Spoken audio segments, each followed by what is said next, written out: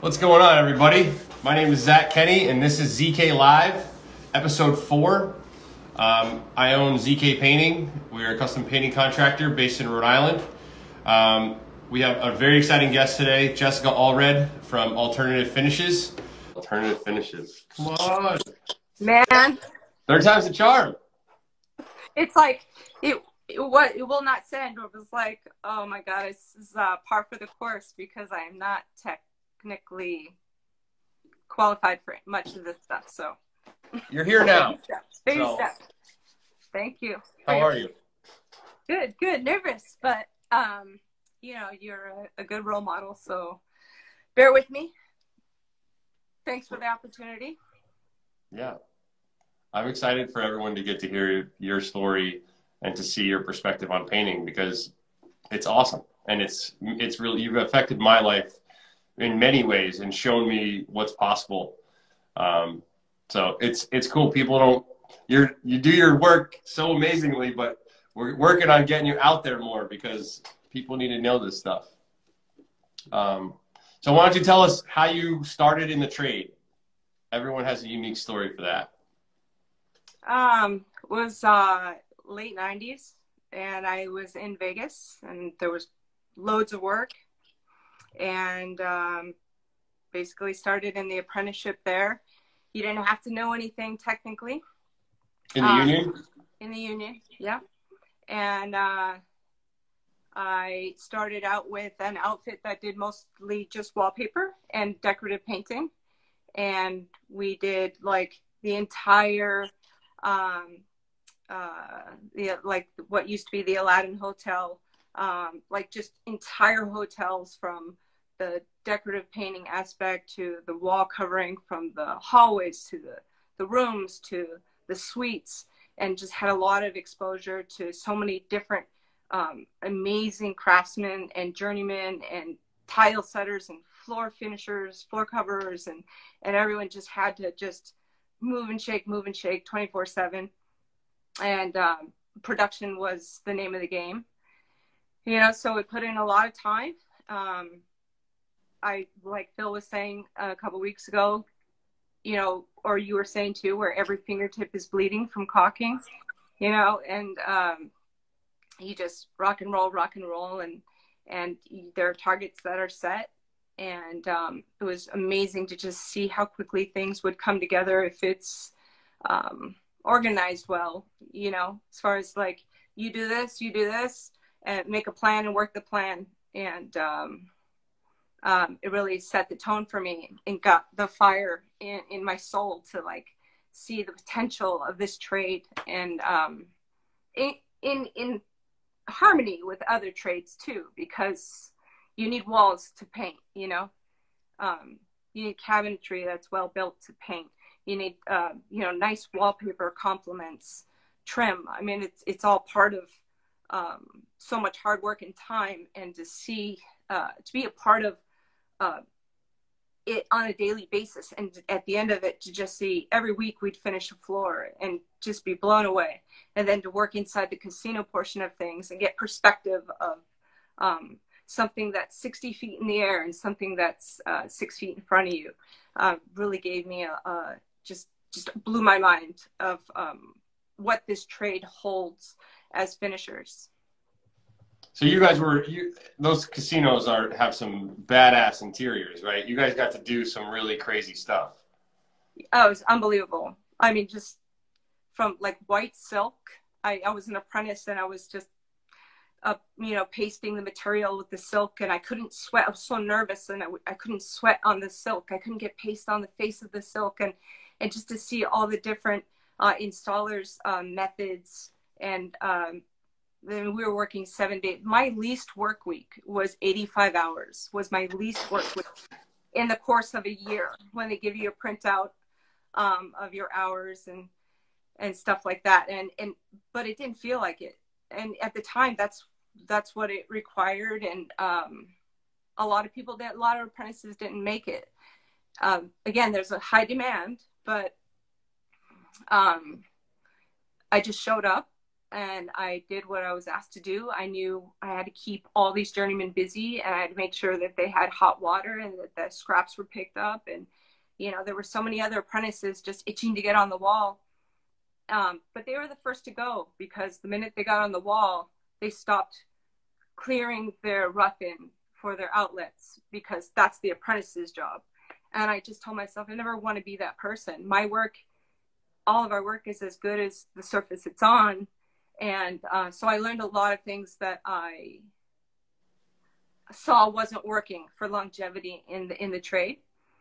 And then with that work ethic, again, coming back to showing up, there were apprentices for the paint division, and they wouldn't show up at 2 in the morning when the guy was spraying. He was spraying from 2 to 4. He'd be spraying all the jams, because there was nobody working during that time. And so if the apprentice didn't show up to mask and all that stuff to assist the sprayer, then that would defeat the purpose of getting that day's target done. So then I asked, it was the same company, so I asked, can I, you know, do you mind if I come in and I'll mask and I'll do all the things? And so that got me a little bit more exposure to paint. And eventually I'd get there a little bit earlier, and I'd be ahead, like one wing of the floor. And so I'd get to see how he primed his machine. And then by the time I had it all unmasked, by the time it was done at the end, and then he'd be like, okay, you get to spray this stairwell. And then he'd say, okay, I'm going to show you how to clean the machine. So I just seized every opportunity to really just garner everything that I could learn. I couldn't believe that in the finishing trades, it was so limitless. You could just do this, or you can do this really well, or you can be able to paint different materials or different wall coverings, or I mean, it was just unbelievable to me. I just, like, who wouldn't? It was I was young too, so it was very exciting time, and I strive every day to still find that excitement in each project that I do. Well, I think I know a bit about the type of work you do, and so you do a very like broad range of types of projects, and it sounds like that you're able to do that because of your extensive knowledge. You've studied all the different aspects of painting, or many of them. So kind of give us an idea of like what is the types of projects that you generally do today?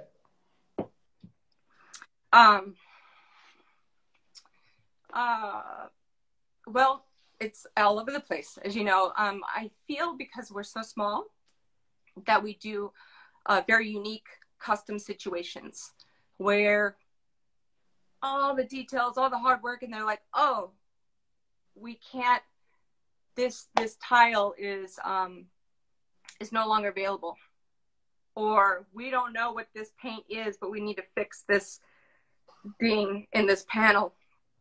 And so I would say, I mean, so by diversifying, we do, you know, faux finish, we do wall covering, installation, regular painting, a lot of restoration. We work on a lot of older things, not much new construction. Although I salivate when I walk jobs and I see like all the trim just needs to be filled and eased and primed and sanded again and then caulked. Like I'm just like, I miss the days of having that kind of groove for a week or two. But so we do some new, we do a lot of old stuff. And a lot of the stuff we've been doing lately is very unique custom finishes, where, you know, you've probably seen it too, where there's a lot more artisanal flooring that's coming out that's pre-finished. Just whenever there's just a missing piece and, you know, you can't get access to it, or it's just the lead time to have it custom made. So we tend to be called in to the fixer. We're the fixers. And if we can, we will do everything in our power to do so. That's awesome. So I saw recently you did some faux marble looking stuff on the edge of a Caesar stone for NS Builders. Yeah.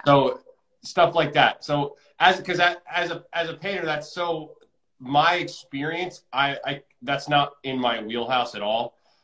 My brain and my experience is very good at like a gloss wall. It's like following like I'm like a baker. Like I follow a very strict recipe that I've already planned and I know works.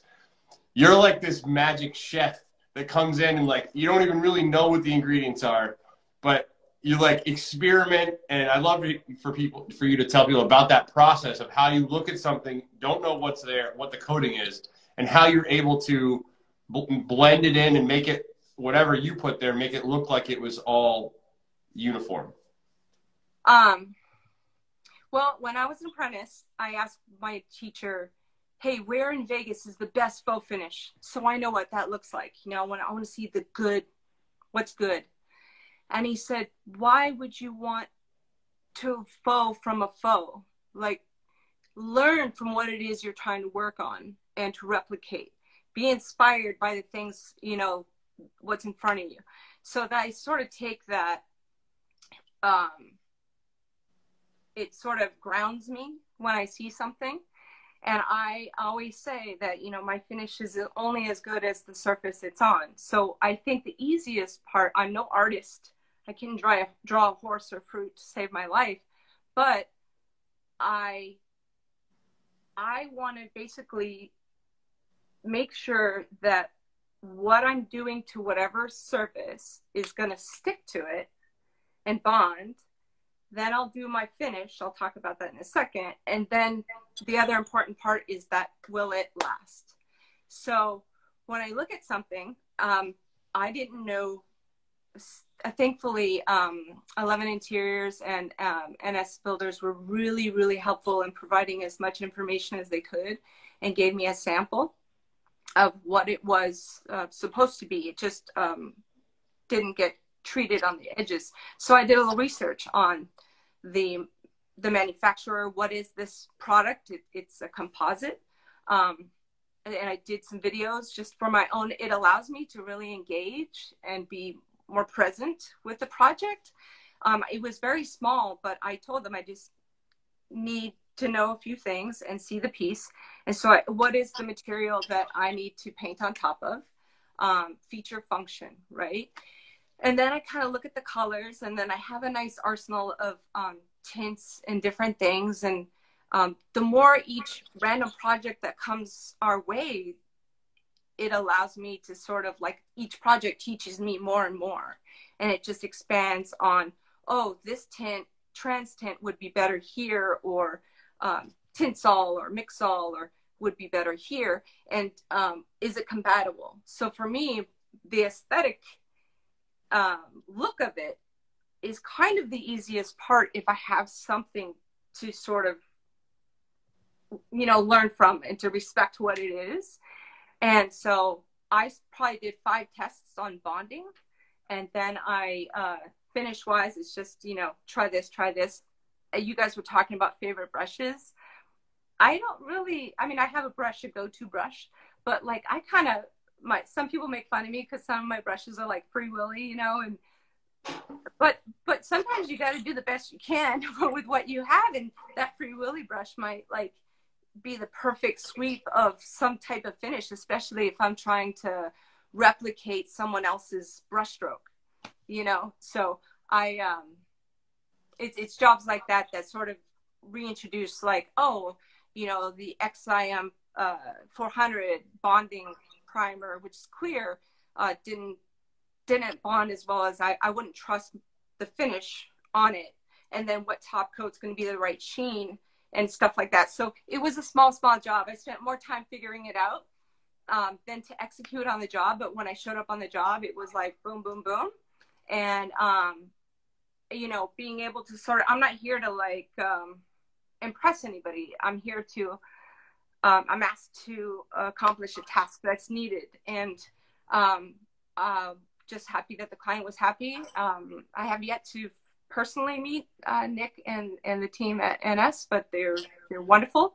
And 11 Interiors is amazing too. So I think it's just, it's teamwork. You know, we're all part of a relay. to get across the finish line. So, so you said one of your trademark phrases, you do the best with what you're given, what you have, right? Yeah. There's some other ones I think too, right? You get what you give. Is that? You get what you give. Absolutely. You get what you give. There's a lot of. I do that. So, you can't get the second coat on until you get the first. When people are like in their own way, I'm like, well, you can't get the second coat on until you get the first. So there's a sense of urgency, you know. I try to be mindful of time, and you know, it's about time and money and all those things. So I try to keep it real, put myself in check. But I'm a big fan of you get what you give, and you can only do the best you can with what, you know, do the best you can with what you have. I was in a woodworking co-op shop for 10 years. Woodworkers, not the best dust containment system. I mean, it was horrible, but I did. And, you know, some people work out of their garages. Some people work in their basement. Some people have a really rock star spray booth. That's awesome. But whether you're just starting out or you're 30 years in, like, you always just do the best you can with what you have. And if you're prepping it right and your client's happy, you vacked it, you tacked it, you coated it, you did everything within spec, your client's happy, whether it's shiny or not, or mirror finish or not. Like, ultimately, we're in the world of protective coatings, whether it's a speckled Caesar stone aesthetic or a high gloss door or a cerused finish. I mean, it's amazing because it's all protective finish that's meant to protect and make the client happy for what they want. And to be a part of that, to see what you guys are doing, what all my brothers and sisters are doing, it just, I couldn't be more proud to be a part of an amazing industry. Yeah. So you were in the union for a while. How many years? 4.5. 5. And then you moved to the East Coast and started out on your own? Yeah. How did that happen? It wasn't the plan. 9/11 happened. I figured in Vegas, on the trajectory I was on, if I did everything right, I would have this particular job in Vegas, like master artisan level. And I was offered that job after I journeyed out, and I was like, no, like, there's so much more to learn. And I felt like I was working on things to look a certain way, all faux finish all the time. I felt like I was still young in the trade, that I wanted to now work on things that were 100 and 200 years old, or marble and stone that was quarried out. And so I felt like, since I learned on the West Coast and there was no oil base out there, no lacquer. And so I figured, I didn't have kids, I didn't have a mortgage. I will come out to the East Coast. I knew one person, and I would be able to get exposure to learning the trade backwards in some respects. So, so transferred my car, did all that. I'll skip forward to like how this happened. 9/11 happened, and work got all crazy, and I had to kind of keep feeding my soul. I did a lot of side work for people, and like supers that were part of job projects that were like, hey, you working? Because everything got shut down. And then I just started getting out there and working with people, and because I was cheap labor, right? I'm so nervous. I'm thirsty. Sorry. So this is when you were back at the $25 an hour range. I was probably less than, no, yeah, I was 20. I think I was 20. And so then the clients were asking for me, and obviously out of like, and, you know, respect, I wouldn't conflict, but I would see like, you know, some of these people saying, oh, looks good for my house, or one coat and done on the ceiling. That's great for you. But I just felt like morally, like, I'm like, this is this is not the direction I want to be going. So I took some classes in New York at the finishing school, and I just kept pushing my own self. And then I just ended up, my vendor, my paint store who had my back, was like, kid, where'd you learn this stuff? You know, and I'm just so grateful for every opportunity of people giving me a chance and a project that even though I didn't have much experience with this or that at that time, but they're like, I trust you. I know that you're going to do a good job. You're the one I want to do it. You're the one I want in my summer home or winter home when we're not there. Just do the best you can. And I took that very seriously, and I still do. And then I just ended up, you know, more work. And I had a crew at one point, and I'd say around, so, you know, 9/11 changed things, and then 2008 was changed things too. And by kind of like realizing, okay, I'm part of a luxury service. I get it. I'm not, people can sleep just fine if they have blue walls or whatever, you know. So I just went small and said, I need to remind myself, or my estimates on point. You know, there's so much work out there. There's so many amazing, talented finishers out there at all levels. Why don't I just specialize? I will do 1-day jobs. I'll do 6-week jobs, but you get me. And I have an assistant, Linda, who's the best assistant anybody could ever ask for. You just, you know, you go in with integrity and you do the best you can with what you have. And each job is very unique. You know, if someone works with me and they're so busy trying to convince me of what they know or why this won't work, it's not, you're getting in your own way, you know? So it's, I like it being small. When my business make more money when I had more people? Yes, but I didn't feel 100% about like my engagement. I want to be more involved, and I feel like the work itself is only a fraction of the service, the experience, that and the relationships we have. And so it's important to me to unplug everything at every break. We don't leave anything plugged in or unattended, because I don't use halogen lights, but I've seen halogen lights, you know. So you have a few processes like what you described that I had never heard of anything like it. The amount of thought and care that you put into stuff, like unplugging everything at break. I mean, it's just a vacuum and a light, you know. We housekeep twice, at least twice, so that at the end of the day, it's a lot easier. Yeah, we're very methodical. When we do wallpaper, our drop cloths don't have paint on them. Our whites don't have paint on them. You know, we're very, you know, obviously every detail is important to us. Our coffee cups go inside of a bucket. They're not, or in a sink. They don't go on anywhere else on the floor or anything, just so they don't spill. Like I love that. You know? When you first told me that, I was like, that is so genius. There's never a coffee cup or anything out. A bottle of water, and it's in a bucket or it's in a sink. It's in something that will, if it does spill, it's contained. Exactly. Brilliant. I learned from others' mistakes and my own, you know. I welcome mistakes and error because it teaches you what not to do. It teaches you how to make it right. And sometimes mistakes are a welcome finish all of itself. I'd say count on one hand finishes I was halfway through, and the client's like, stop.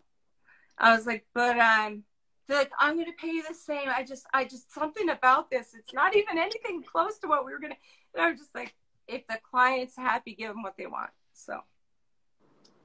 I love that. So when you decided to get small again, what was your hourly rate, would you say then? In 2008? Yeah. It's 60, 65. So how does one go from 65 an hour to charging $120 an hour? I'm sure everyone would love to know. And Well, I've got to talk to you extensively about this, and I think it's brilliant. But if you could just tell that story a little bit. All right. I think that the marrying key factor, I think, which has more importance, is that 80% of our work is T&M. And so I think it basically just started out with people knew what they were getting when they got us. And so 60, 65, you know, I have to feel comfortable. Like, I have to feel within myself, like, that I'm giving them a good value for what they're paying. I take a little longer. You know, I will vacuum, I will sand, I will set those nails. And so, but it really is a non-issue for my clients. And I think because, it took many years to assert kind of what we bring to the table. And it's obviously, we respect the opportunity to be considered for a job. Almost all the time we're on jobs with other painters. So the contractor has their painting company, and then the homeowner or the designer might hire us, probably like yourself, to do a particular thing. So we don't talk money on the job. We don't talk to, you know, oh, how much you making? None of that. But I think really, I knew what my overhead was. I knew that I wanted to invest in things. I wanted to continue to take classes. I wanted to afford better. I wanted that festool, you know, those little things. And so it just sort of justified itself. And, but mostly what people want, one of my vendors told me once, because I feel bad sometimes when I'd be like, you know, my shop, my 4th-generation paint store, they're amazing. They're like family to me. And he's like, yeah, sometimes the wallpaper is $500 a sheet, 3 yards is $500. That's just the material, you know? And so he's like, Jessica, it doesn't matter the cost. They just want you. And so by having that relationship with that, like this person's going to come in and she's, I'm going to show up on time. I think showing up on time, much like my early days in the apprenticeship, you could be Picasso, but if you don't show up, what is that? Nothing, you know? So I take a lot of pride in being where I say I'm going to be, doing what I say I'm going to do for the price I'm going to do it for. So I'm very transparent to the point where if it doesn't work for you, let's get it out of the way. I'm okay with that. There's plenty of talented people that are faster, less expensive. Great. If it doesn't work out, you can call me, and it happens a lot. So for me, I just sort of felt a lot more confident in what I'm bringing to the table, the focus and being present and making sure that each job and each situation, small and large, is, you own me, and there's a value to that. There's a price to that. And you own me for the hours of the day, not 24/7, but like, I am truly going to give everything I have, with respect and grace in this project, because that's why I am doing this, and that's why I still do this, and I never want to lose that. So realizing the value of that, and my clients see the value in that. When I jumped from 90 to 107, I was a little worried, but also because I couldn't believe like my numbers, but I was also like, I know what I'm. And you had a bunch of work, right? The whole time you had all the work you could ever handle and a year-long wait list. My queue was getting into almost at the 2-year mark. You know, when people wait 18 years. I think, so most painters hear that, and like, my mind was blown the first time I ever heard that. You have a 2-year waiting list. At the time, yeah. At a $90 an hour rate. And yeah. To me, I think it's so much of that comes back to what you're describing. Like, you are so invested in the project being done right and the client being happy. and you've married that with insane skill and knowledge. I was laying in bed last night and I was thinking about like the word craftsmanship. I was reading a book that was talking about like having passion being a bad thing. Mm-hmm.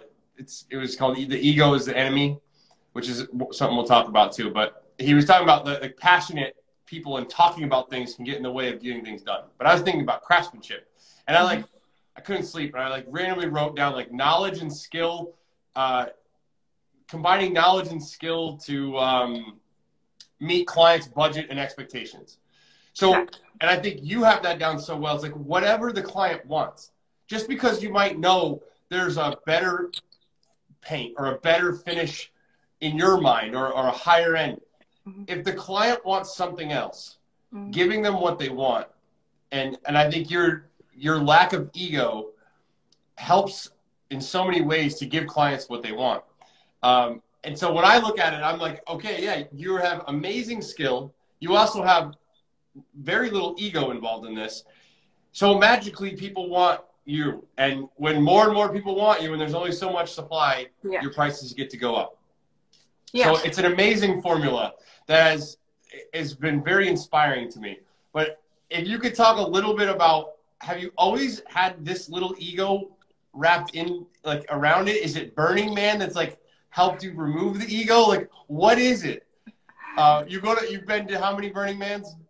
You know, I hate, people are going to give me a hard time, but I get confused about the number, but it's certainly 15 at least. Yeah.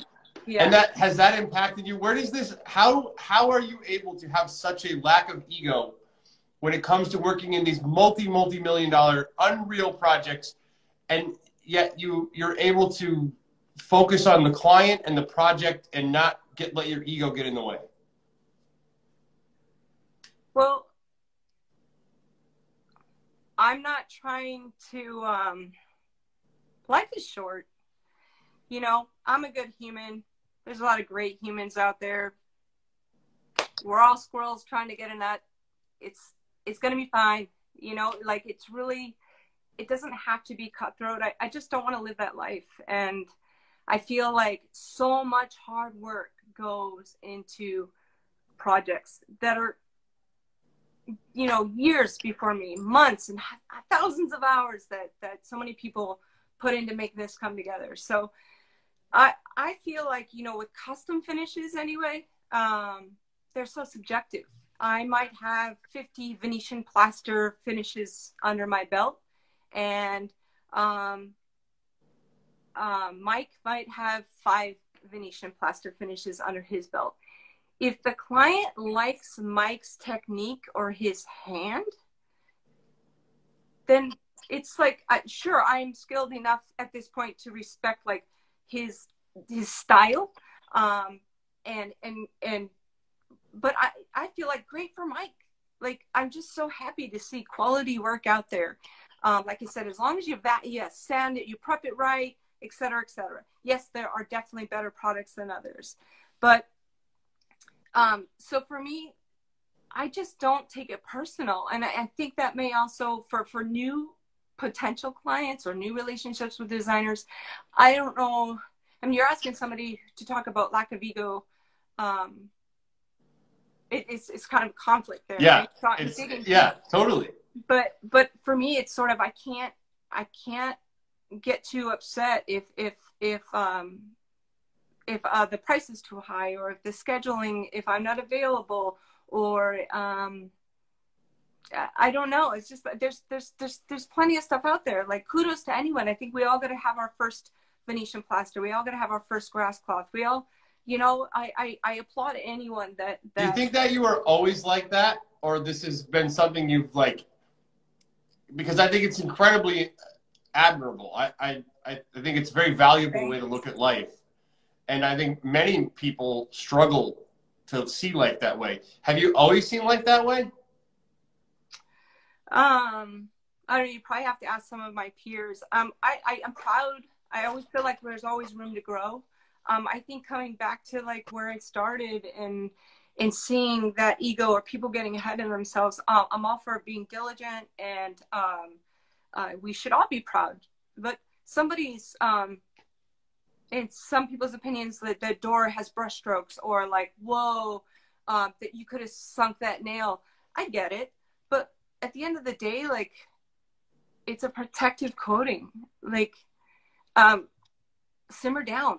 You know what I mean? Like, whether, regardless of the finish, I just feel like, you know, do good work. Like, I have the luxury. I think what gave me a lot more confidence was knowing that I have a right to choose my clients as much as they can choose me.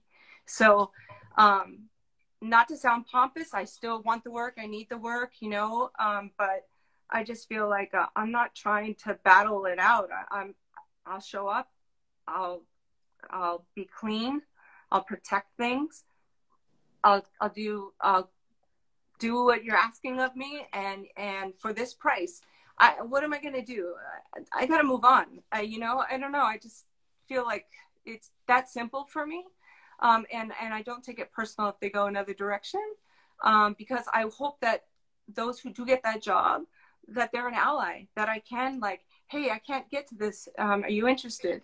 Like, if it weren't for all of those journeymen before me, and my foremen and my vendors and people like yourself, or so many people in the trade, not just in painting, that have been there for me, I want to be there for them too. So I'm not trying to, like, life's too short. Like, this is what I do. I want to be able to look in the mirror in the beginning of the day.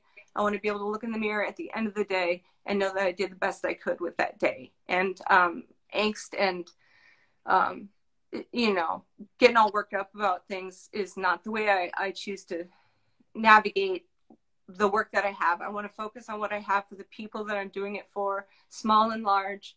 And I'm just grateful I do get to do that.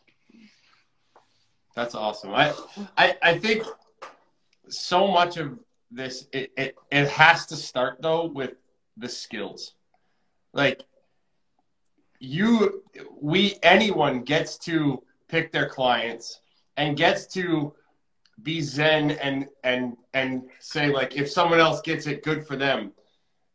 Only if they have a skill set and a value that they can add to the world that is strong. When that's strong, you know, like, tomorrow you could go to California and you could pretty quickly be up and running doing the same thing. Like, your skills come with you. And that's what we say to apprentices is like, hey, come here. I will teach you skills. If you want to now go across the country, you can do that because you have this skill set that no one can take away from you. Right.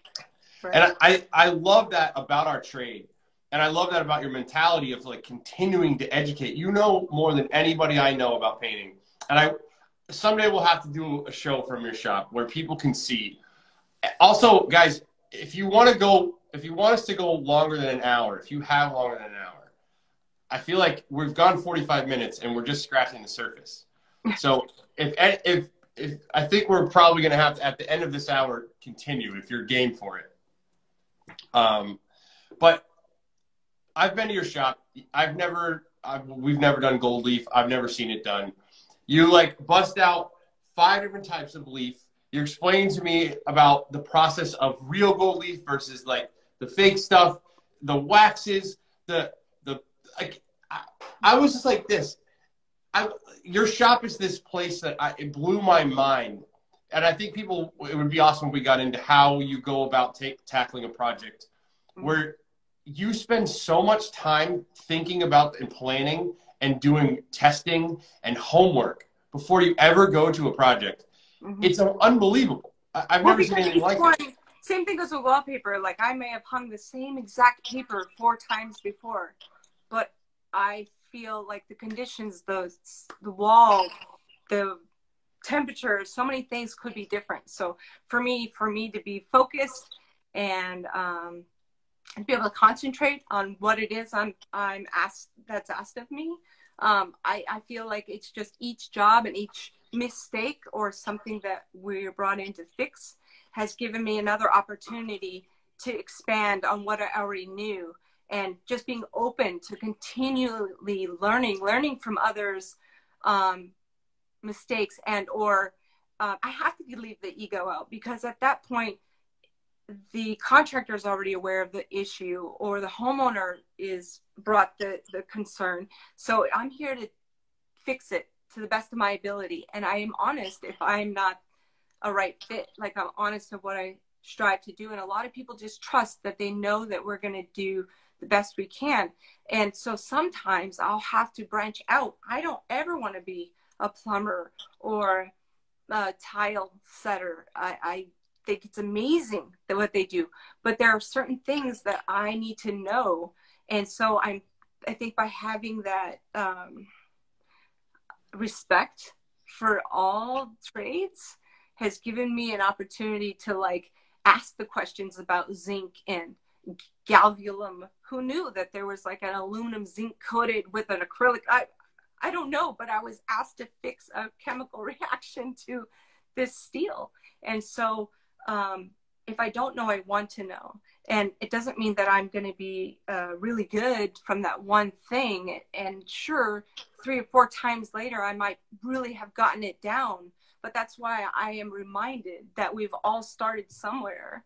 We all have one gloss door under our belt, or 5 gloss doors, and they get just a little. Mikey Lines that will tell you, like, they just get better and better. You get what you give, and there's a value to that.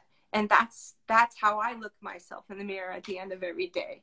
And if it's not a right fit for whatever reason, don't take it personal at all. There's a lot of talented people out there. So I recall being there, and you store, like, you take intense records of a process, right? You have note cards with, yeah.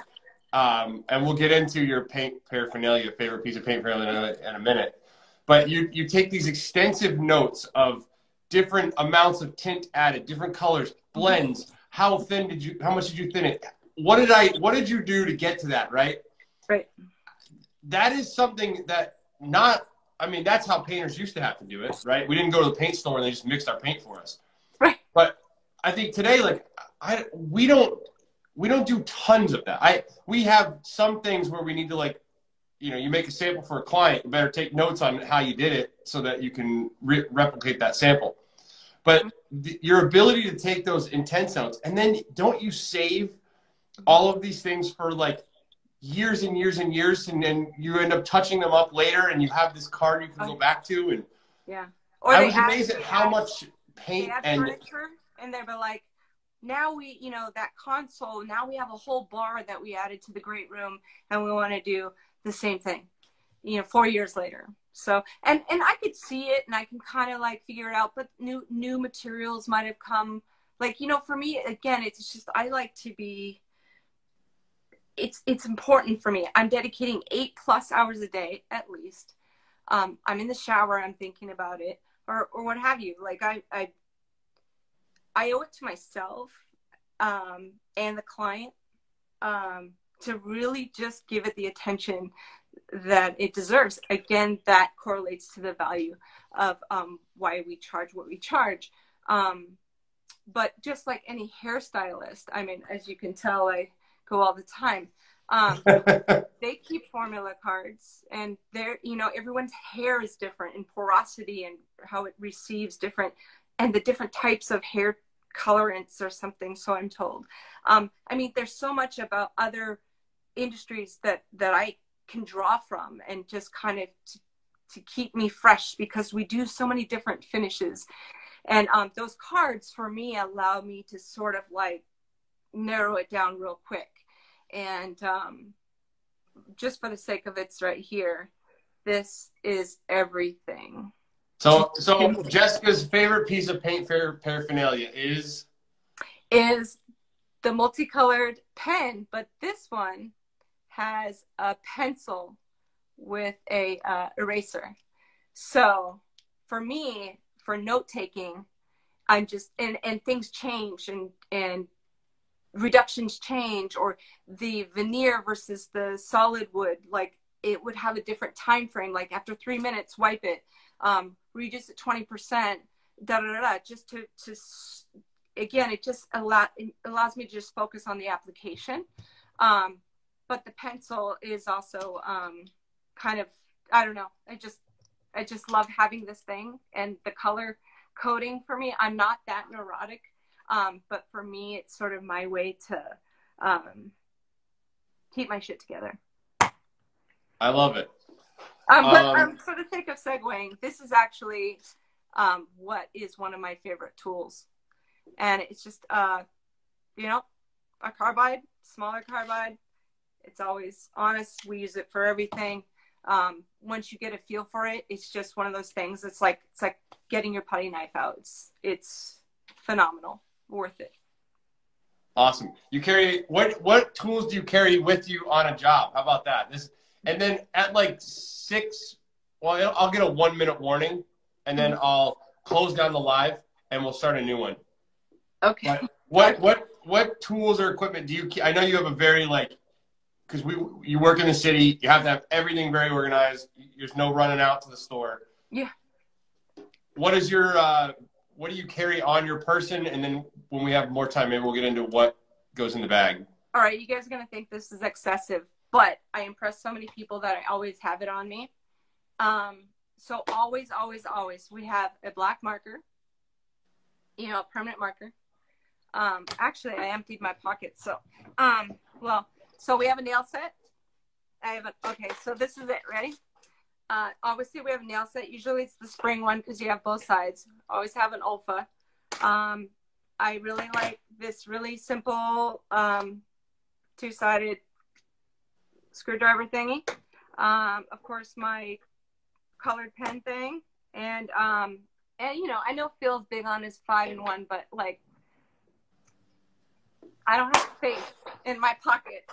But we also have a couple of different drill bits that people always need, like the square tip and the star tip. Like they're so small. I just leave them in my I have a magnet in my pocket.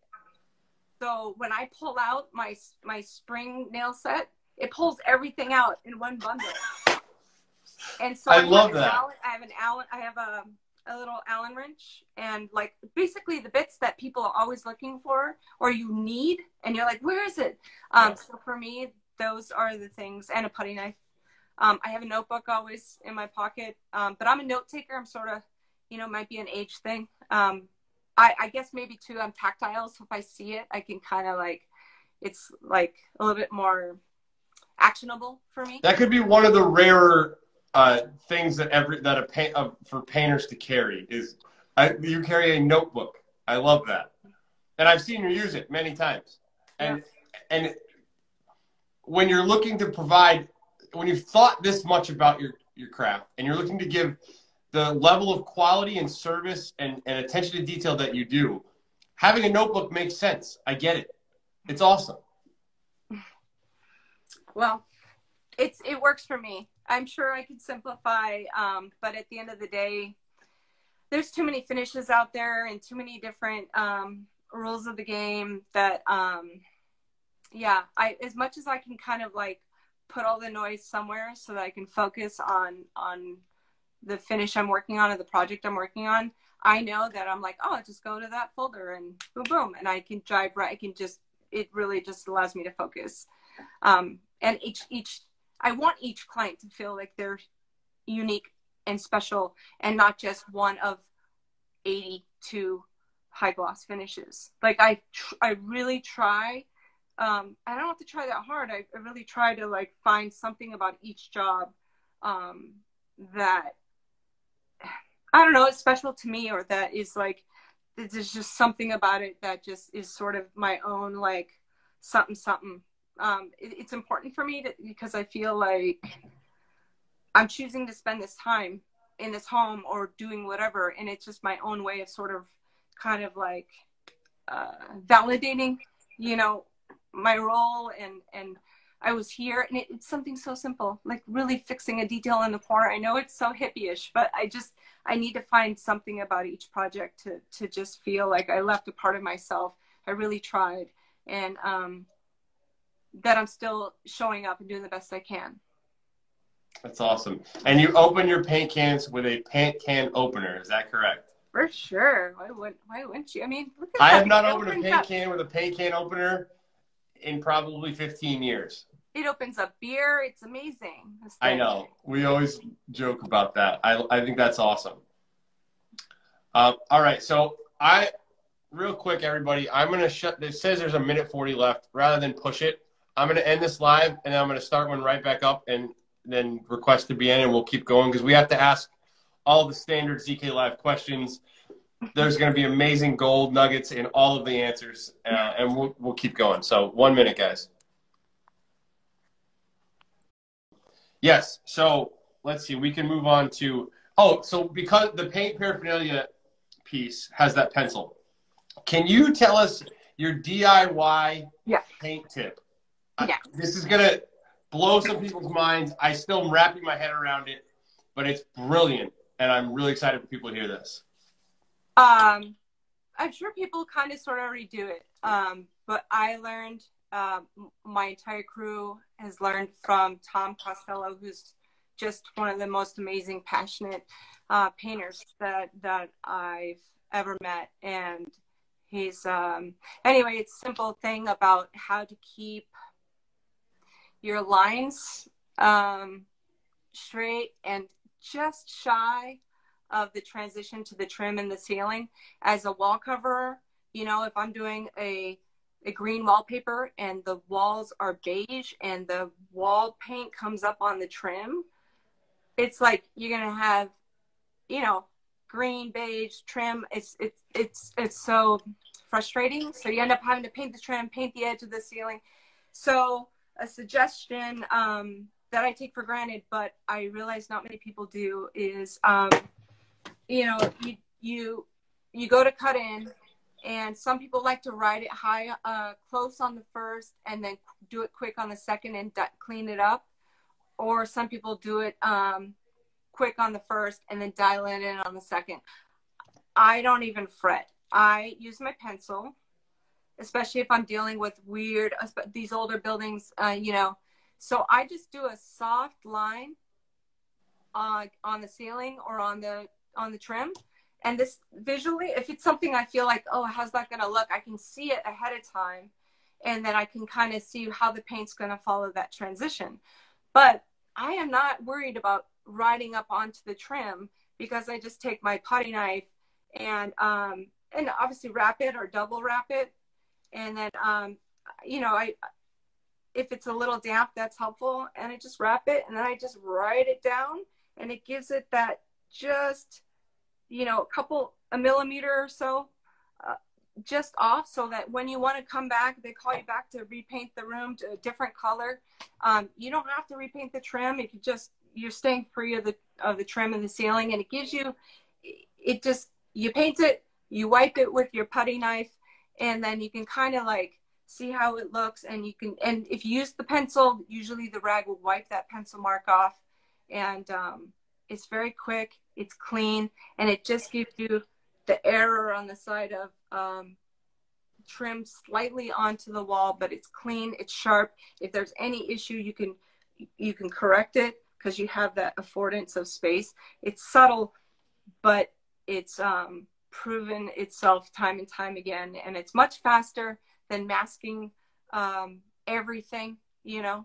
So as a faux finisher, as a wall cover, and as a finisher that's asked to come back and do something else on the same walls, it's worth it. It's worth it to practice. Did we figure out, is it called French cutting in? Yeah, so the French cut. You know, that's what Tom calls it. But I did a little Google, and you know, found some weird stuff on the Google.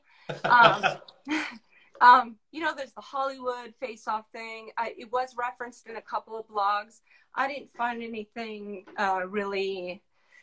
I'm gonna still call it French cut, or I'll call it, you know, Tom's tip. But I like it. So when you're painting walls and cutting along the ceiling, you're leaving a little bit of ceiling paint down onto the wall.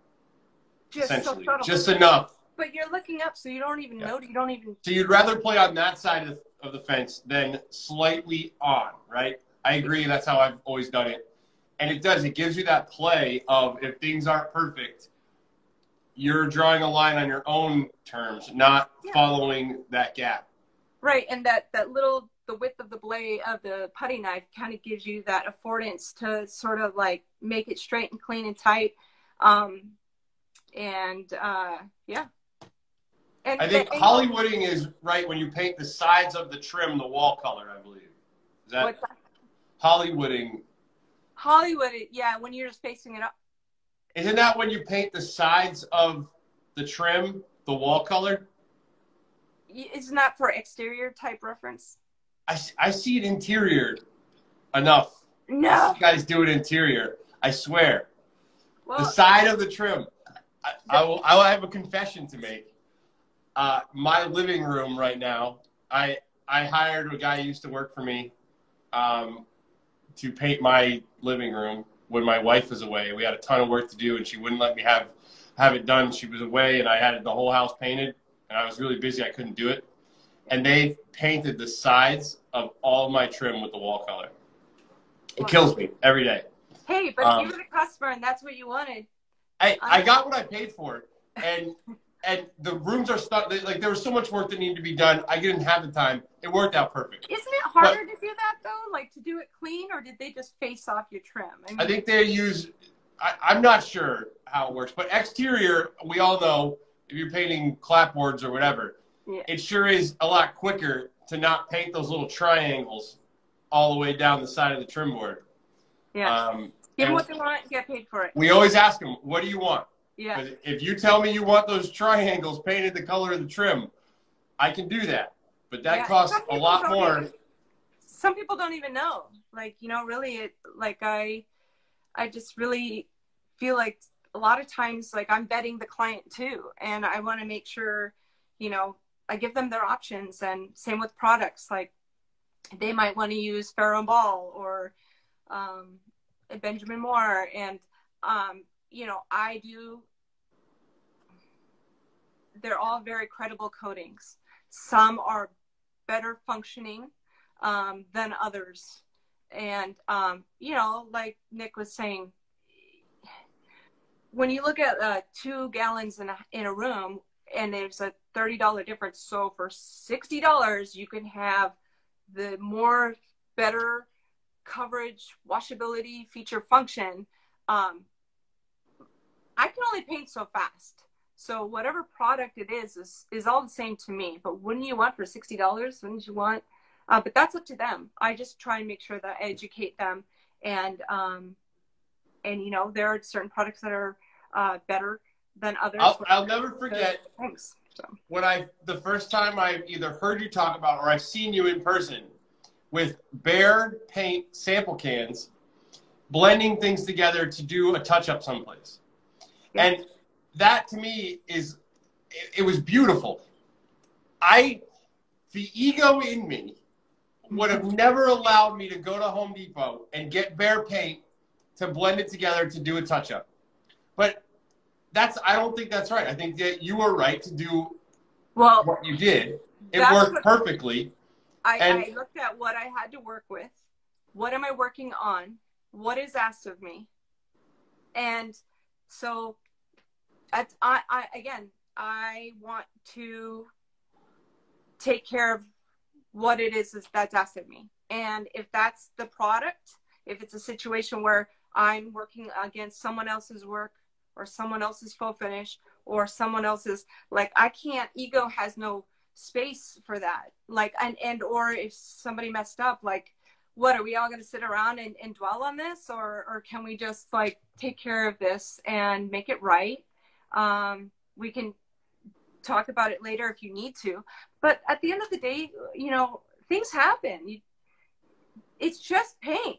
Like, there's no 6-week lead time for it to come over from whatever. Like, you go down the store, mistints happen, bad batches happen. It's unfortunate, it's frustrating, but at the end of the day, like, make it right. Is the client happy? Get paid.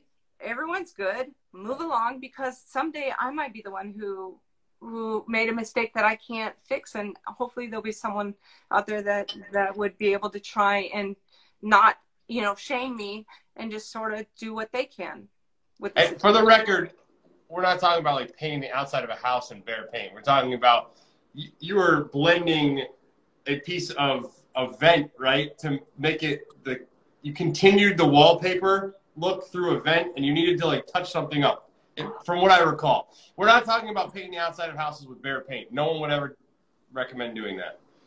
Oh yeah, oh yeah. Was that the bird wallpaper? Yeah. Let's talk about hanging wallpaper. Yeah. Because we don't do it, but I've been lucky enough to experience a Alternative Finishes wallpaper install, and I had my mind blown that day. The fish one or the fish one. You had a small bathroom with wainscoting, so it was just the top half, and already hours had been spent preparing mentally, writing notes and testing. But like, for the record, many more hours, I would argue, you can tell me, but many more hours went into planning out the layout of the wallpaper than ever went into installing the wallpaper. Yeah. Many more. Yeah. Could you explain to me how that works and why? So you know how like I'm sure that you've seen slate stone or something, tile flooring, and then there's that rogue piece right in the middle of the entry, and you're like, why would they do that? Wallpaper is kind of like that too, and especially if there's a pattern or a design. I mean, wallpaper is coming back strong, and it's amazing. I mean, it's obviously a finish all in it to itself. So in this case with the fish, wallpaper, like fabric or anything, has big fish, little fish, in this case. And it was a small bathroom. So sometimes people will say, and I'll ask them, is there something in particular you really like? So in a bathroom, you're more likely experiencing sitting at the toilet. You are facing the mirror, but you see behind you above the door. There's, again, for me, it's specificity. I want to know that I took as much into consideration, not just come in and slap it up. So in that case, there was, say there's 30 inches between that big fish and that big fish. And if the client really likes the big fish, I want to give her the big fish. In that paper, it was a drop match, which meant that every other sheet had a different top. So it'd be A, B, A, B. That's fine. Don't want to bore you guys with that stuff. But I wanted to make sure that, like, you know, I don't want the fish to be lost in this corner. So how does the fish line up every other sheet throughout the room? And wouldn't it be really nice with where the sconce in the mirror is to really make sure that the fish isn't lost behind the mirror? So for us, like, make a plan, work the plan. So, you know, a lot of times the rooms are not perfectly, they're not perfect. So you might have an inch growth on either side. So how can we do this so that we don't make it look more pronounced? And how can we give the illusion of straight? So I need to know that, you know, I can't please everyone. I can only do the best that I can. But in the event that someone is unhappy about something, I'm not saying it doesn't happen, or that it won't happen in the future, but I really, really, really try to take so much into account, and so I am ready. I guess that's where my ego isn't, or where my ego is that I can defend our approach, our intention, and our decisions. And that's up to me to make sure I have as much information for me to have that confidence. On that project, no matter what, there was going to be fish that got cut off at the tops and fish that got cut off at the bottoms. It was a bunch of fish all over, different colors, different sizes, bright, beautiful fish with a white background. And no matter what, at the top of the ceiling and at the wainscoting, you were going to have to cut off, and there was going to be a section of a fish, not a whole fish. Mm-hmm. And in the corners, eventually there was going to be some spot where it had to end, and they weren't going to match perfectly together. Yes. So I watched you for hours sitting there mocking up, and you asked me, like, which fish do you like best? Like, which fish, what is the fish we don't want to cut off and have half a fish of? Which fish are least prominent in this pattern that we could feel better about cutting them off? All of that thought went into where those fish, where that pattern laid out. Mm-hmm. It was amazing.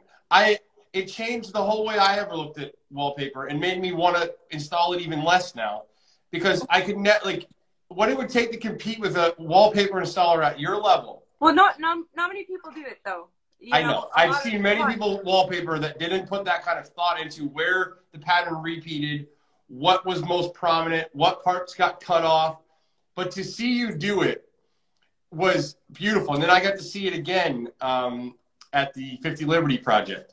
The amount of time spent planning out where this paper will go, which birds. You had names for each of the type of birds that were in that paper. It sounds excessive, you guys, but really it was the only way that Linda and I could distinguish which bird was which. Yeah.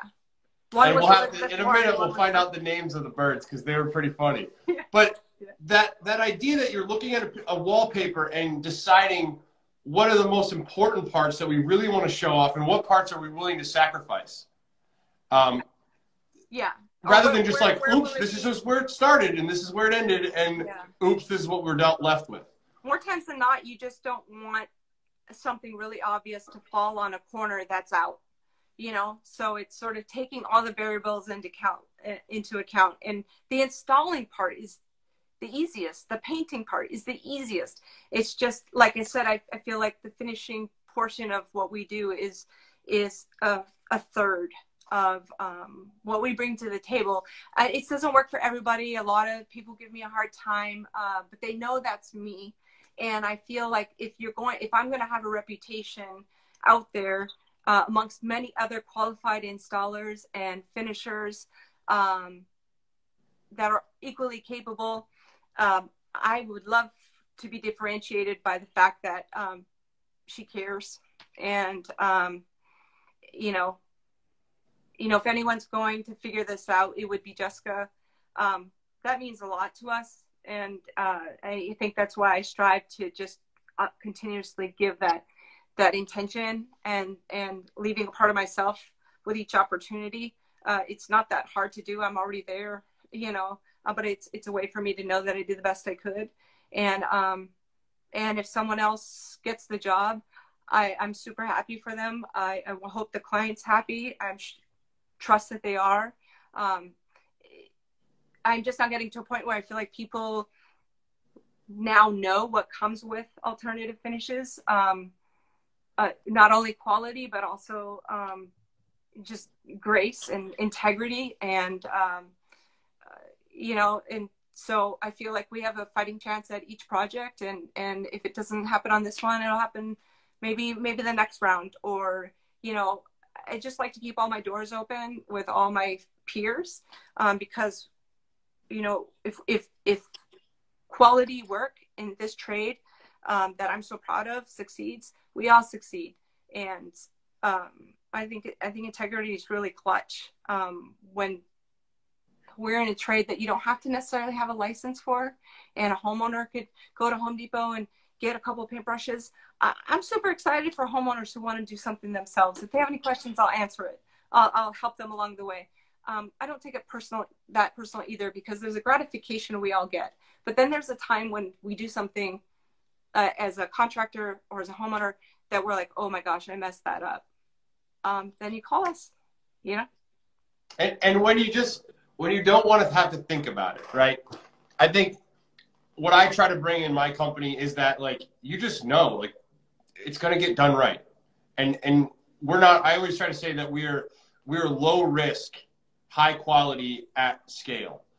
Yeah. Like that's my competitive, that's my unique value proposition. That's what we're trying to do, is be incredibly low risk. If you hire us, like, you just know it's going to get done right. And you don't have to babysit us, and you don't have to, like, if there's no risk there, you get to spend your mental energy someplace else. And I know that's the same with you. When they hire you, you were just down in the Cape earlier in the week. Mm-hmm. They send you down to the Cape. They don't have to think twice. Like, yeah, Jessica's going to go do it. They live in LA. Awesome. They live in LA, and I asked them, you know, you want me to feed, you know, do I need to water any plants? You had a couple packages. Your house is still standing. Yeah, I mean, I have keys to at least 6 houses that I've had for years. And again, back to that queue. And I'm very grateful. if some clients that just, my queue is what it is because I'm usually the last in. And so, you know, I don't want to sit on my hands. So when one job's not ready, hopefully we can go to the next one in line. And by being, having a retainer, my clients who have a unique situation, an emergency situation, or, hey, we go away these weeks throughout the year, can you fit us in? And most of my clients know that Burning Man is the only time that I'm not here. So they're always like, when's Burning Man again? And then try and fit it in before or after. But they also say that, you know, you are who you are because of Burning Man. And to answer your question earlier, Burning Man for me is actually kind of like a purge.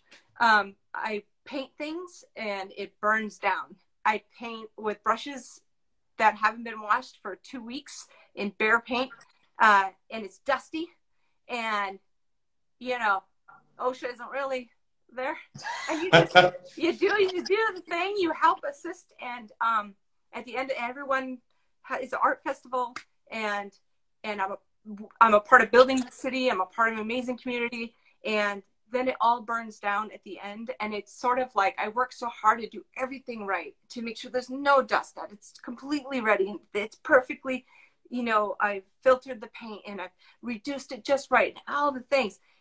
There's so much of a cleansing or release that I get from, you know, doing a project, sharing what I do there, and for it to just to let it go. I think it allows me to sort of reset and humbles me in the craft that we bring to the table, is really just what does today bring, and do the best you can with it.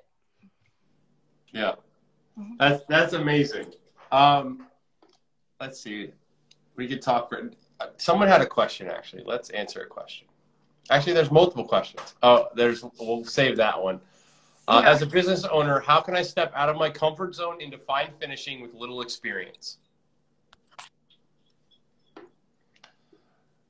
I personally, Jessica has more experience with this, but I would say, like, the first thing you got to do is, like, practice on your own stuff.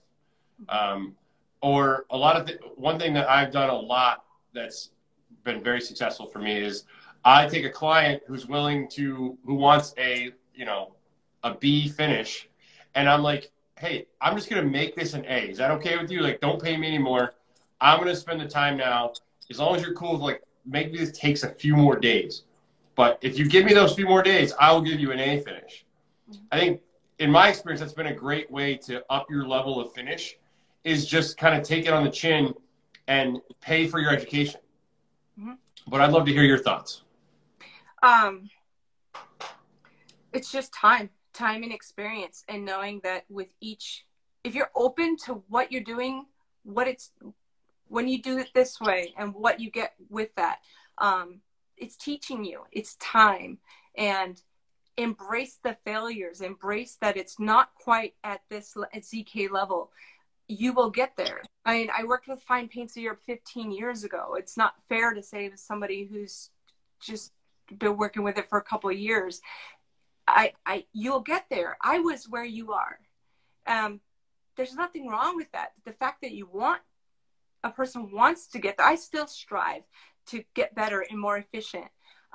You know, I only do so many gold leaf projects. I don't do them all the time, so I'm not as proficient as I could be. And so by being grounded in, like, where my skill set is, what am I striving to do? Thankfully, there's YouTube and so many different resources now. I take classes still through, you know, 2-day or 5-day workshops that they're not going to make, just because you buy this paint and use this brush, it doesn't mean it's going to look like what you expect. Understand what goes in, you get what you give, and that's going to be time. And I still I'm humbled in that. Yeah, could I be faster? But the minute I think I got it, something goes wrong. And so for me, it's like I've just always reminded to do the best I can, put in the time, understand what's happening. You know, you could do amazing work. I've done amazing work, and the client's like, you know, so it's like you got to be kind to yourself in that, like, what is fine finish to you? What is fine finish to that designer? What is fine finish to that contractor? you need to set your own bar, invest the time and energy into like, what does it take to get there, and practice, practice, practice. And if you can do it, like you said, on your own projects, or upgrade it for a homeowner if they have the time or whatever, it's just going to make, you may have to redo something. My doors in the beginning, I redo them like 3 times just because I was like, you know. We're about to redo this summer. We're going to be redoing the first gloss door that I ever did. And I'll definitely going to be posting about it, but it's embarrassing to look at today. At the time, I was like so thrilled. I was like, look at this. This is amazing. And now I'm going to bring this door back in, and we're going to give them a whole new door. And what's that? Did you offer it, or did they? So, all right, here's another. So everyone makes mistakes. I made a big mistake on that door. I didn't, and I'm paying, you know, I'm going to pay for it now and fix it. I installed the weather stripping on the bottom of the door backwards. So the channel stuck, like, it was the first time I'd ever taken the weather stripping off the bottom of a door to rack it. I didn't know any better. And when I put it back on, it just seemed right. Mm-hmm. But now we've done so many, I know how they go. And that flange that comes up to the, over the door needs to be on the inside of the door. I have it on the outside. Water was coming down, collecting in that channel, and it was causing water damage, and the paint is failing at the bottom of that door now. Mm-hmm. So client reached out to me. It's been a few years. He's like, hey, man, what's going on? So I was like, please, I'll take the door back. We're going to repaint the door, put the weather stripping on properly. But that's the first time you do something. Yeah. People ask all the time, just do it. Even if you did it you did perfectly that you could then, but you learned from the weather stripping. So like I said, it's all important. You know what I mean? Including like now you can say when you're taking it off, make note, future doors, make note, or take a picture of how it looked beforehand. Make sure that person puts it in the same way.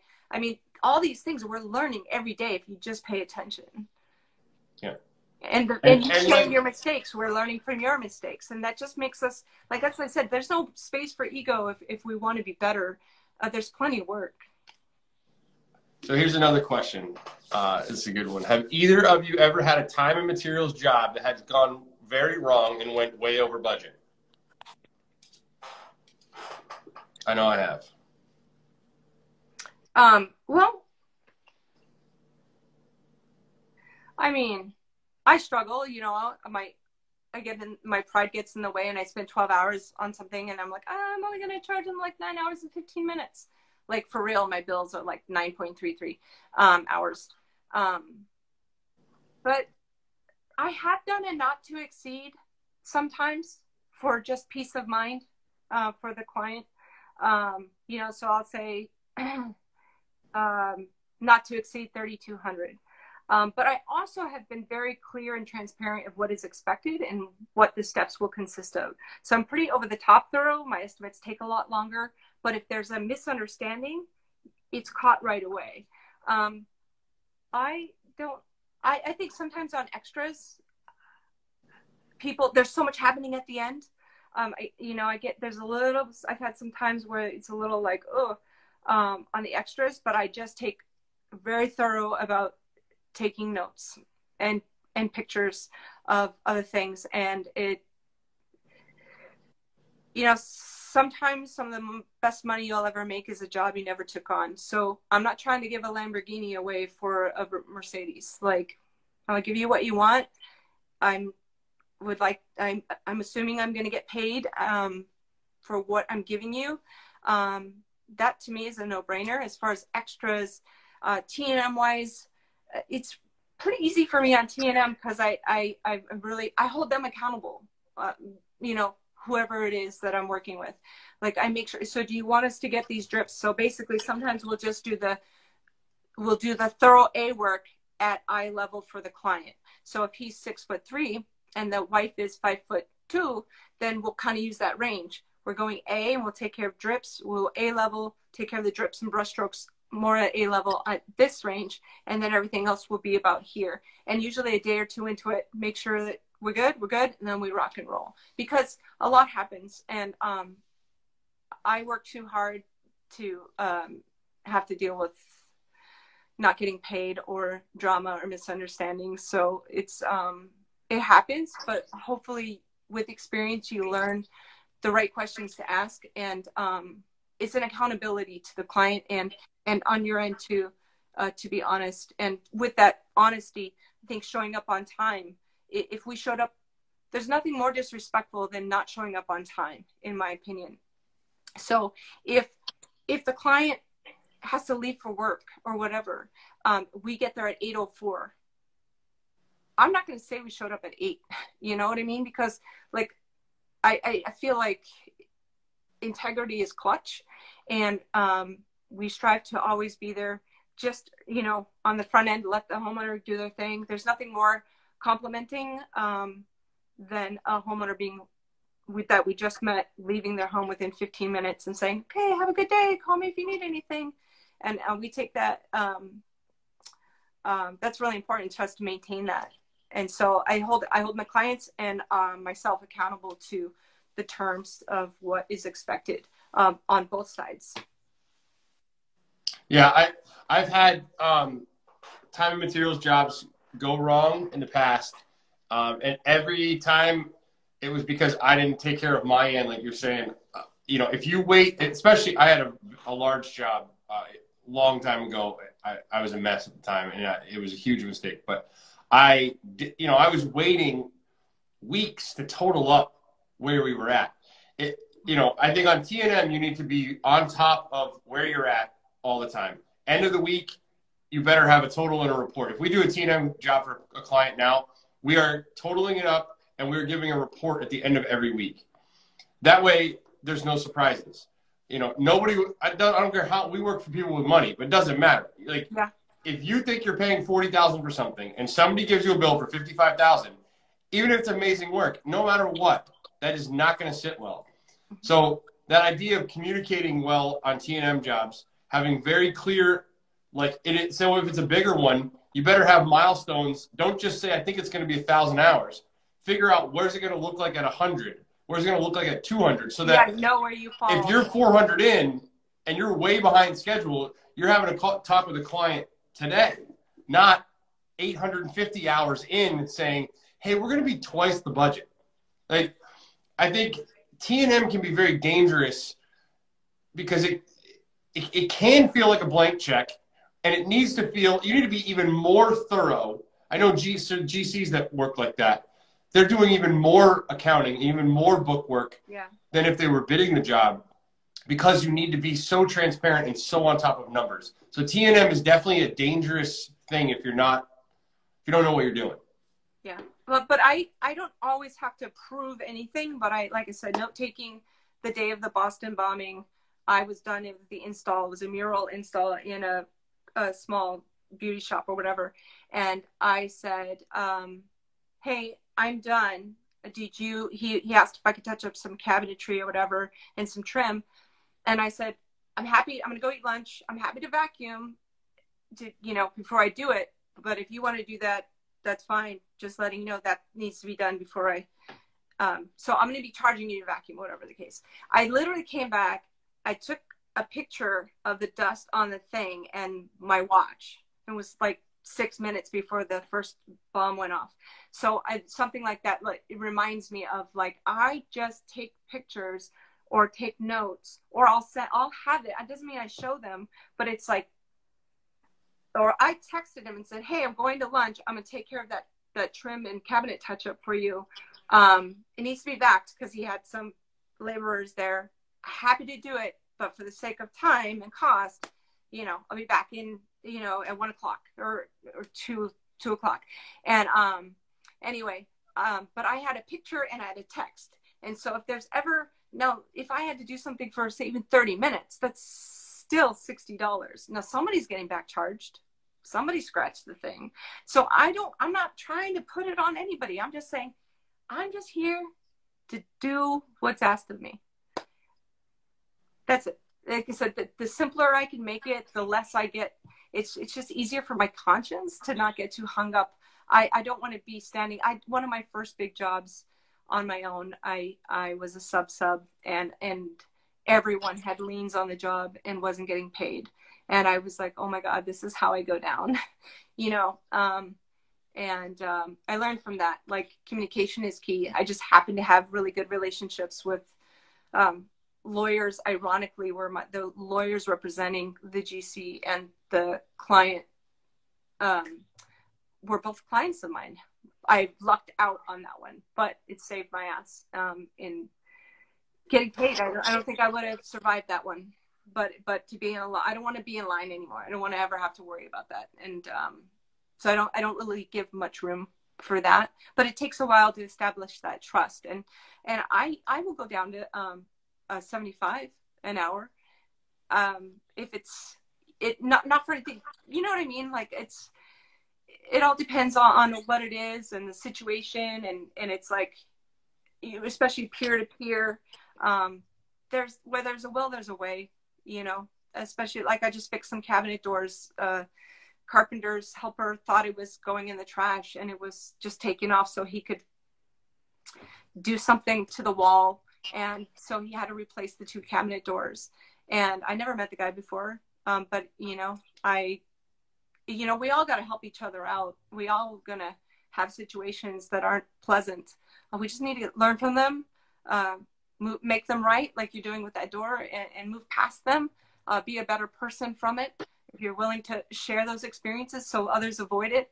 Again, like, I want everyone to succeed. I want everyone to be prosperous. Like, life's too short. That's awesome. So, do you have, someone's asking, I've said this a couple times, like, do you have a retirement plan, Jessica? It's probably somebody I know.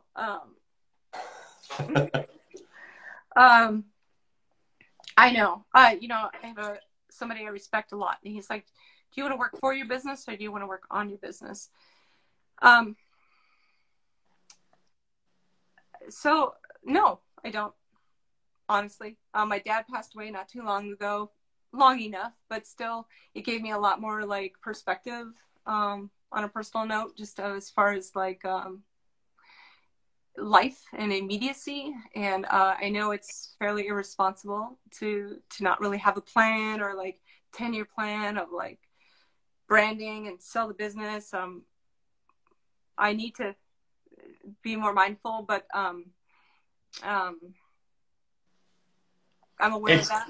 It's tough.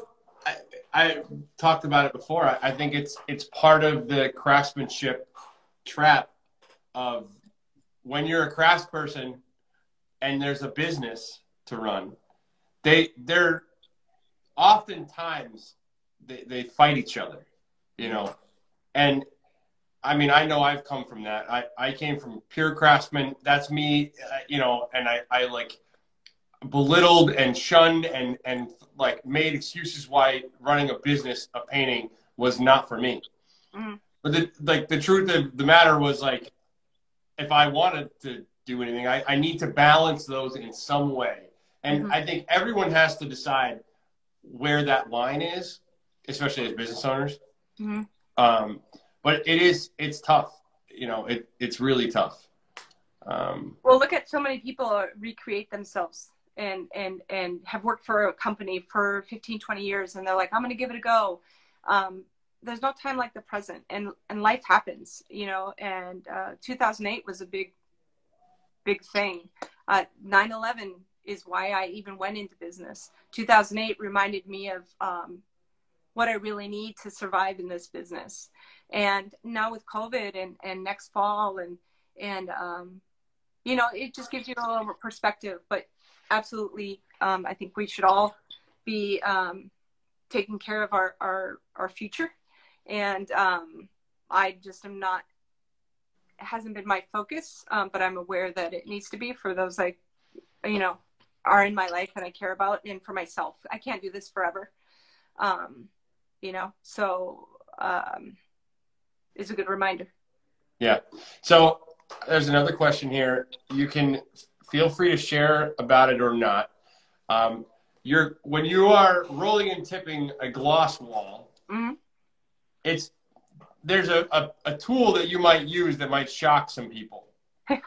For the record, I don't think I would put, I don't know if there's anyone that I'm aware of in this country that applies Fine Paints of Europe oil enamel at a higher level than you do with a brush. Thank you. If you've never seen and we're going to keep everyone send Jessica DMs for the next 2 weeks. We're going to keep asking her to post more stuff. Yeah, I'm working on it. I know, and it's been amazing. But if you've ever seen Jessica's brush work in real life, it's astounding. So if you would feel free, if you're open to it, we'd love to hear about these brushes, how incredibly expensive they are, and how rare and difficult they are to find. Oh, absolutely. I mean, it's made from unicorn tears. And so there are other great brushes like, the Princeton Red Line, Pierre Finkelstein. There's some really nice, everyone has their like stiffness or whatever.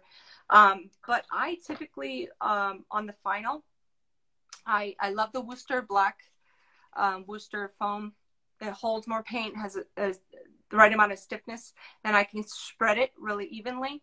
And then the Princeton Red Line is very similar, but I just like that this holds very well, the shape, and literally I spread it out evenly, and you can feel it. You could just feel it, and it is a whopping 189 pennies.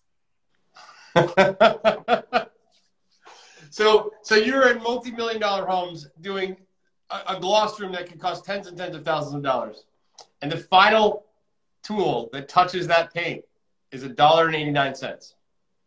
For me, I might use a Picasso for bigger surfaces. I mean, like I said, I can use Free Willy too. I'm honest about that. I mean, it may not look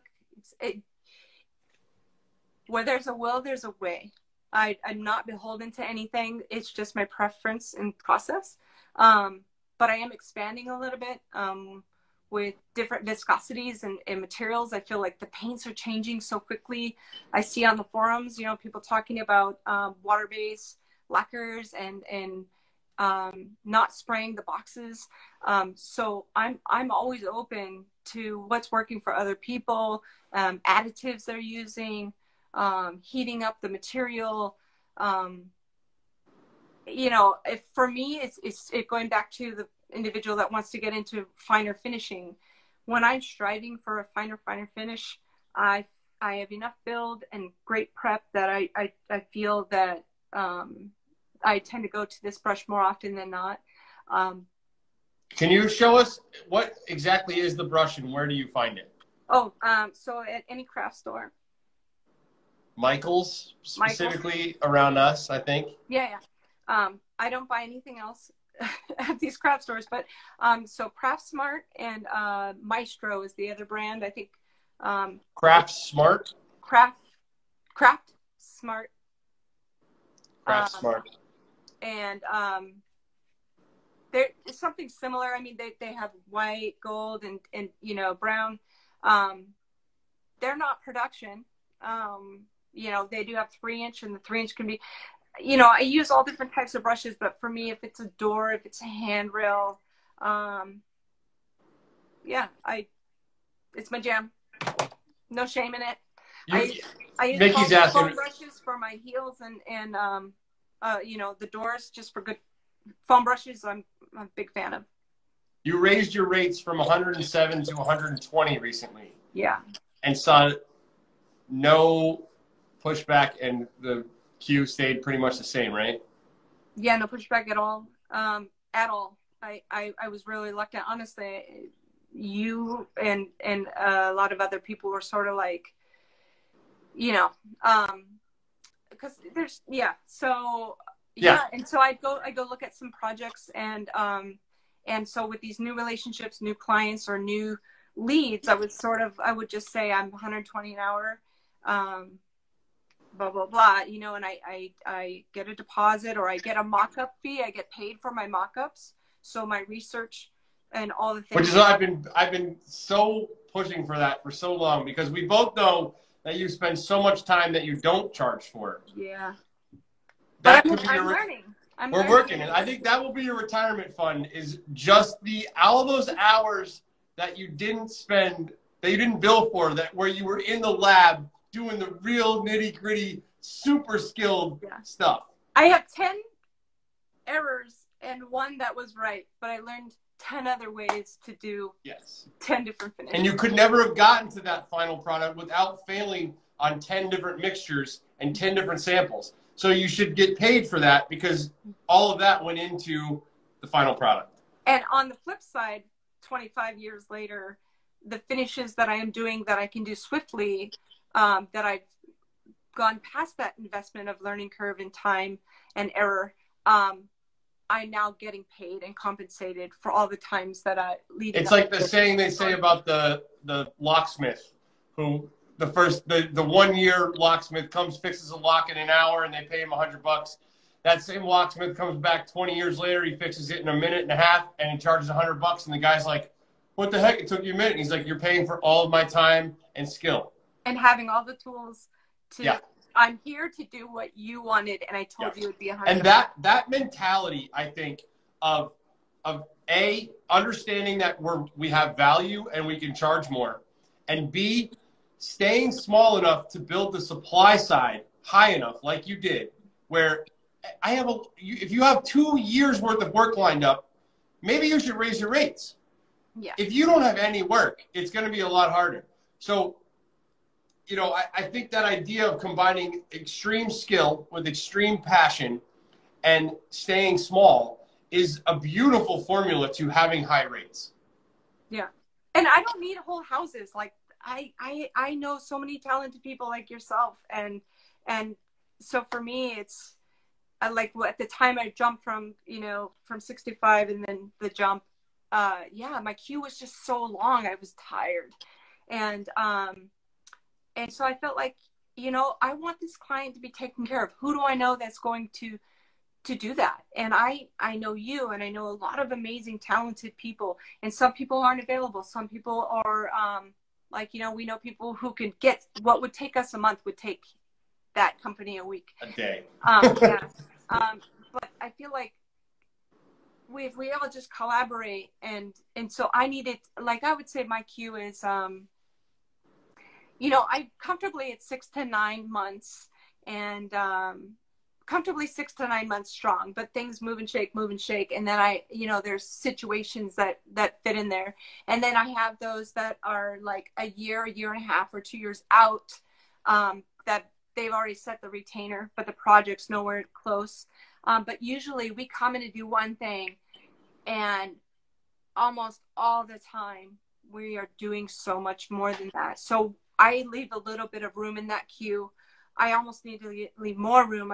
We might be coming in for a 2-day thing, and then we end up leaving with 15 days of work to be added in the queue, or take care of the situation to get them across the finish line.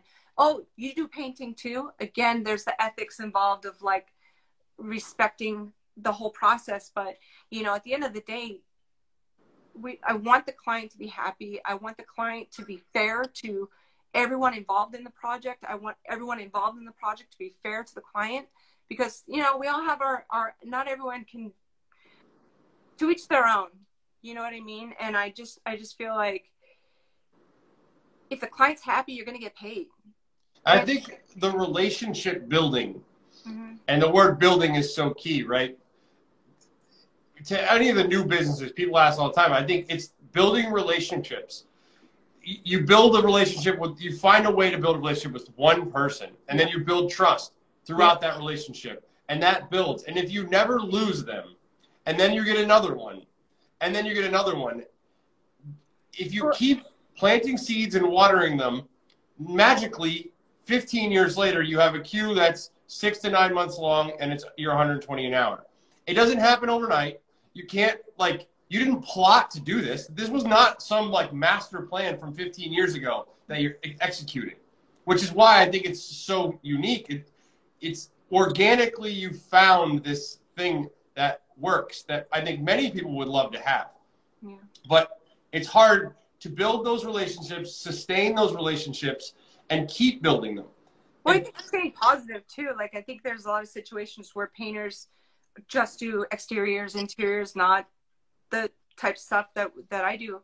And so the home they were called in for because something went wrong, or they obviously don't want to call the person they called the last time they got it painted. So for my approach, it's not shitting on the previous person. Like, I allow the client to feel heard, but I'm here to focus on the positive and what I can bring to the table. And I think by keeping that positivity and good intentions, I don't go to barbers. But I feel like it's kind of like when guys get their hair cut every couple weeks, I'm assuming. Now, typically it's what, $15 to $25, I'm assuming. You have the boom, boom, boom, done. Or you have the one where you get the hot towel, you know, and you get he listens to you, you want it a little tighter or whatever you guys call it, and you feel heard, and you leave there, it took about 10 minutes longer, you paid a little bit more, but you feel good about it. You feel like the person listened to you, they gave you an experience, and then, you know, you feel good, and it translates, and you know, people who feel good and excited about their projects, they also talk up the contractor or the finisher. Oh my gosh, he was great, or she was great, and she you know, she even, I told her my favorite fish was this, and look how she put the fish here and here and here, you know. So I it's such a little thing, but that attention and that experience of people feeling heard, and to show up and to give them what they want, and to get paid for doing what it is they asked of you for the price that you said it would be, it's an accountability. And no one is more important than the other. We need each other. We need clients need us. And I think what you said, the client, how the client feels, I'm more and more convinced every day, is the only thing that matters. Or at least it's the most important thing. How a client feels I'm just thinking to myself, you know, when the job first starts and you sell the job and they're excited about the job, and you know, the idea is there and they trust you because they just signed the contract. They're feeling so good. And the difficult thing is, how do we have this 2-month-long project where at the end of it, at least, if not throughout most of the cycle of the project, they still feel good? Especially when they're out of time, out of patience, out of money. I mean, so much stuff has happened. I know. That to me is what you're so good at. And because you care, but making people feel, the client feel good throughout the project, and especially at the end, but the whole time. It's about the feeling of the client. It's not about me and how I feel. I'll feel good later when the clients felt good the whole time. And to me, that's how you build a successful business. And if I would have known that a long time ago, I think I would have been so much better off. And I might know it, but practicing it is a whole other thing. But we're going to learn too from some clients will never be truly happy, or some designers or entities involved, architects, and we're all in this together, you know, and I feel like we're all entitled to have good days and bad. We're all entitled to not be totally ecstatic. I expected this, but I feel if I've done everything in my power to vet and to really understand what it is that they're asking of me, and I've done everything I can to communicate what it's going to require, time and money to achieve that, there could end up being a situation where they're just not happy. And you learn from that. You learn about communication and or accountability. There's some designers who are like, yeah. And then you're like, awesome. And then the homeowner's like, wait, what? And so I don't mind taking a little extra time. I I'm sure it annoys some people, but that's just my process, and that's how I roll. And they just, you know, they might roll their eyes and they're like, I know, I got to get you a sample. And okay, so I'm letting you know that we're going to be ready in 4 months. And I appreciate that. It means a lot because that's how I do things. And that's important for me to focus on, you know, when it's your time. And again, that's how I sleep at night. And that's how I know that tomorrow's another day. And whoever it is I worked for and work with is going to get the same thing and that same dedication and respect that I gave for the last 23 years. I hope I never lose that. It's awesome. So we have about 5 minutes left, and we have to ask you your war story or your most embarrassing moment. We know that you're an amazing craftsperson, so you probably don't have much. I know we talked a little bit about it. I'm interested to hear, what's your most embarrassing moment that you can think of? Yeah, this one was a reach, but so we do a lot of different types of wall covering. We're very methodical. It's like second nature to us. And so Linda, who's worked with me for a very long time, was having a baby. And so a couple other peers, we got together and we're going to rock and roll, and we're going to get the nursery painted, and we're going to, you know, nothing too crazy, just paint and throw up some wallpaper up on this like angled ceiling. And so we're like, yeah, do. And so at the end of the day, it was painting's dry, and it's like, okay, we got to put this wallpaper in the 4 quadrants in this plywood ceiling, right? And the wallpaper would make it look better than what it did. And so my girlfriend is there, who at the time was going to grad school in Oregon and was visiting. And Linda's wife is there. And so, you know, it's our time to shine. Get out of the way, I'm going to hang this wallpaper. So we're like, yeah, boo-boo. And so we hang the first quadrant, and Linda's wife comes in and goes, oh. And I guess Linda knew what that meant. She goes, what's wrong? She goes, nothing. And she goes, I think it's upside down. And I was just like, and no, it wasn't a commission job, but it was the most awkward, embarrassing moment for like, Linda, this is our jam. And then here's our partners both being like, I'm gonna and so I just feel like, you know, that never happens, but it happens. So we were able to salvage it because she just got barely enough. But it was humbling, because even in times where you're doing something for a friend or for yourself or above and beyond for a customer, things aren't always going to go the way you assume or hope or expect them to go. And again, it's like we grow from it. We're human, and making it right, like you're doing with your door. I think that's what's going to separate the craft from the hobby.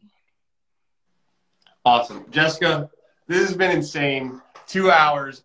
We could go another hour, but we just can't do it. We'll have to have you back.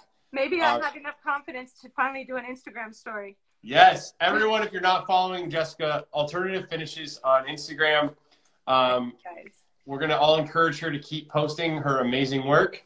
And thank you again very much. Appreciate it. Thank you, Zach.